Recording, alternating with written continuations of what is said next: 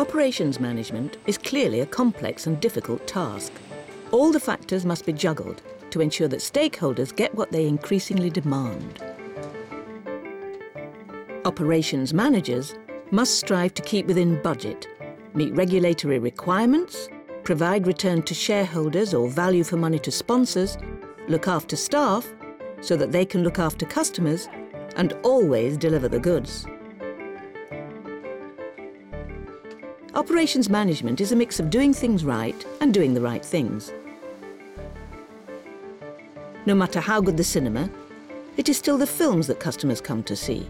Saving costs in one department is futile if it causes costs to escalate elsewhere. So someone, usually the operations manager, needs to consider the system as a whole. Right first time remains the objective of good operations design. But there will always be changes to consider.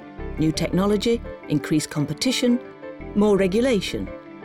All are part of the day-to-day challenge that is operations management. The scope of the task is enormous, ranging from day-to-day fluctuations in supply and demand at one end of the scale to large capital investment decisions in new capacity or advanced technology at the other.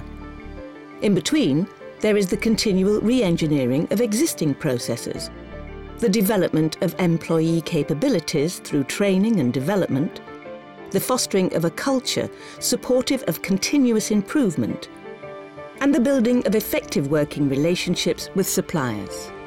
While these are challenging demands, the recognition of this expanded, more strategic role for operations management is essential if organisations are to compete in the new millennium by creating superior value for their stakeholders.